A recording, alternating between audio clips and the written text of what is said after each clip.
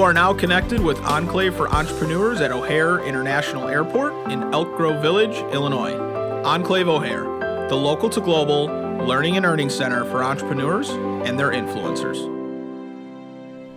Tonight's monthly conversation was titled Fraud, Founders, Funders, and Freud. We explored the hidden brain of fraudsters for entrepreneurs and their influencers. Here are the takeaways from our April event. Yeah, so Mark Wilton, we own a real estate investment portfolio in the western suburbs of Chicagoland. We're at a point now where we're looking to expand to help other investors with construction, property, and maintenance management. Okay. That's What's the name of your company? Owl Hood Investments. Very cool. And both Apex Renovations. So. Yeah, awesome. So are you a member of Enclave, or is this your... I officially am, yeah. My first official meeting or conversation tonight. So Very cool. Great. So coming into it, did you have a set of expectations of what you thought it might be, or did this kind of line up with what your thoughts were? It lined up. I know John Dallas. I've had experience hearing John Dallas and David Morrison talk, so yeah, kind of had some expectation, and it was great. Yeah. So coming from, my background before I went into, I work for a technology and HR company now, but prior to doing that, I actually worked for a couple of different engineering companies. So I'm familiar with your industry, and the stereotype can be, right, construction, there's a lot of opportunity for fraud in that light, and tonight was all about fraudsters and being able to identify them as a business owner. So in your experience, what did you learn tonight, and B, did you have any experiences that maybe you'd change a little bit after what you learned? Yeah, I mean, look, I've experienced enough of it. I've seen guys walk away with money. What I was interested in hearing tonight about was the psychology behind it. Like, it's a tough challenge in the field. Right. So, yeah, it's some of the takeaways. Obviously, just kind of being able to identify them. I do a lot of vetting on recruiting other contractors within construction management. Obviously, the whole typical model is go out and get the 3 bids. So you got to try and figure out not only where the price sits versus the scope, but also the intangibles that they bring to the table. Are they trustworthy? Are they full of integrity? Are they going to do what they say they're going to do? Sure. So maybe you can get references, but whoever gives a bad reference, right? That's it too. That's it. So really, it's trying to dig behind the curtain and pull back the curtain and see what's going on, and it's the biggest challenge of the industry. Sure. Yeah, a lot of different companies working on one project, and they're all pulling folks from, maybe they are their folks, maybe they're contracting that out. A lot of different dynamics in your business. Yeah. Very cool. So in general, when you think about, self-awareness as a business owner and those kind of things, I'm assuming that's a big part of the reason why you joined Enclave. Can you tell us a little bit more about, what you've learned so far just from knowing John, and maybe some things that you've learned since kind of coming to these events? Yeah, I mean, the exciting thing about Enclave is not just focusing on the practical side of building a business, the sales, the marketing, those sort of techniques, the finance, but more so the psychology behind why you'd build a business. Or, I mean, it's such a challenging role to really kind of push forward and put yourself out there to build something out of scratch that not enough is put onto the founder themselves or the partner themselves. So, I mean, honestly, I'm excited to spend more time here. I'm interested to learn more about myself and what personally I can bring to my own business, because you don't give enough thought about that. Yeah, well, and a lot of feedback that I've gotten from talking to folks like yourself is, I'm so busy, I don't have time to possibly focus on myself. Well, obviously, that's a problem, because the more you can have, an understanding of yourself and a focus on yourself, the better your business is going to be overall. That's it. Well, they call it the working on the business instead of in the business. Yep. So often you get into the weeds and the operational things need to get done, but you don't take a step back, take a breath, and go, hey, I could have done this better, or what can I learn about that, or learn about myself. So yeah, very cool. Yeah. Anything else that you would say to fellow entrepreneurs that are either unaware of Enclave, or maybe you're have yet to come check it out? Yeah, I mean, just turn up and knock on the door and see what's inside. I mean, that's all I did. I knew John, so literally knocked on the door and said, hey, what's going on over here? So get involved. It's great. Very cool, man. Thank you. Thanks, Scott. Appreciate it. Absolutely.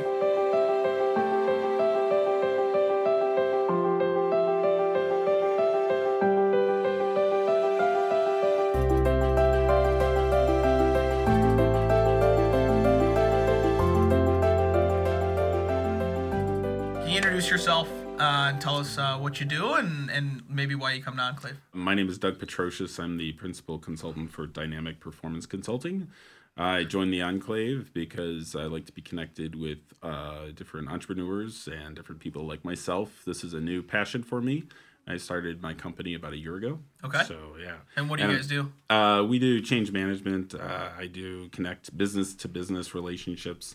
I do a lot in the local government sphere. Yeah. I help businesses get into local government, but then I also help local governments get through different special projects assignments. And then I'm also run this organization.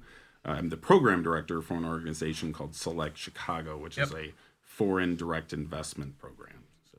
Excellent. So tonight was all about fraudsters and how they're always trying to get, founders and funders and all that kind of stuff. In particular, was there anything that you learned tonight that maybe you weren't aware of before? Well, I have read Dr. Morrison's book. I bought it and read it. So some of it was a refresher, but it never fails to surprise me just how many people go in, like they said, they don't realize they're going to do it. They don't decide. They don't wake up and decide to do it. They all rationalize for some reason.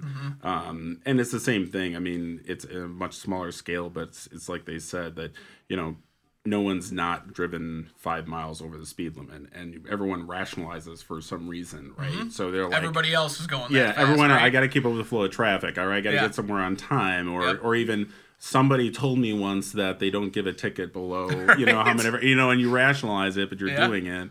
In my experience, I worked in local government for 16 years, and what I found was that it's just a matter of honesty. Mm-hmm. So many, and that's the other thing. It's almost more costly and difficult to detect fraud in the sense of time, mm-hmm. Which can often be duped by just being dishonest. Mm-hmm. And that was some of the challenges I've experienced in the work. In regards to someone's been within an organization for a very long time? Yeah, or just someone appropriating their hours, someone saying where they're going to be and they're not, or someone just wasting time on the day and reducing productivity. And that, to me, clearly the hard, binary decision of dollars and millions of dollars being wasted, of course, is bad, of course, and illegal, but it's even more difficult from an employer, manager, entrepreneur starting your business to find out and to detect how much time is really being wasted. And that's another element and layer of fraud, which obviously in the time we had here didn't get into, but I know that my personal experience, that's something that you always be cognizant of. Yeah. One of the things that I learned is he talked about that just because someone is highly educated, that doesn't mean that they're any less, likely to, commit fraud. It's just they at a higher level rationalize why they're doing it, right? Yes. I thought that was very interesting. Yeah, in my experience in government, there was a instance of that. I guess it's public, but I'm not going to mention it. But there was a local government agency. It wasn't a city or a county or anything, but it was a different type of agency. And there was a person there who everyone swore up and down that he was one of the smartest people that they ever knew, and yet he was convicted of stealing lots of money from this organization. And so you create this idea in your head, this image of somebody with, a sack and a mask or something going to steal from the organization, or in the vault. Exactly, actually packeting things or take an extra $1 off the top or something. But no, it's I mean, it was, I think this person was working with his secretary to forge tuition reimbursements, and it was like maybe $500 at a time or something like that to get a degree somewhere or something. And it was just, those instances that no one ever checks until an auditor came around, and there was a different auditor, the same auditor, different people, and they were like, "Hey, what's going on here?" And something fishy here. And those are all those controls, checks and balances, multiple people doing things. Yeah, those are all very important. And it's just, but it all comes down to trust. It just if you could have you could have an audit-free company with one person doing it all the time. It's not a good practice, but you could if that person was trustworthy enough to do so. Yeah. So, it's just good to reinforce. It's good to listen. And the other thing I thought was interesting too is also, as I read in Dr. Morrison's book, and they touched on at the beginning, is person who takes too much, works too much. You always employers love people that works a ton, but they said is like some of them, a detector is people who are constantly at work and only wanting to control their own domain, right? Because they're protecting their thing, and the minute they go on vacation, someone else steps in to take a look at it. So I know it's kind of a weird thing, but I mean, if you really do find someone who never takes time off, you might want to encourage them to take them off for their benefit and for you to be able to take a look at things. For sure. Yeah. Thank you very much. Thank you, Scott. Appreciate it.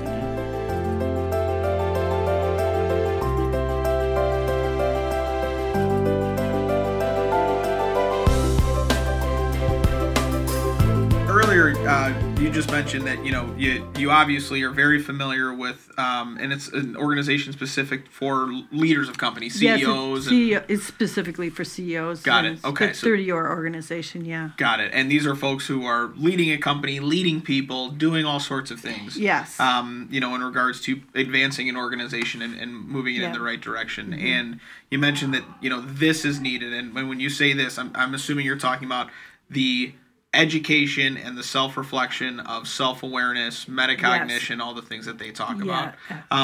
Can you maybe dive in a little bit more in regards to why you feel like it's so needed? Well, you're superficial. Okay, for example, somebody wants to scale their business or they want to raise capital or whatever. Mm-hmm.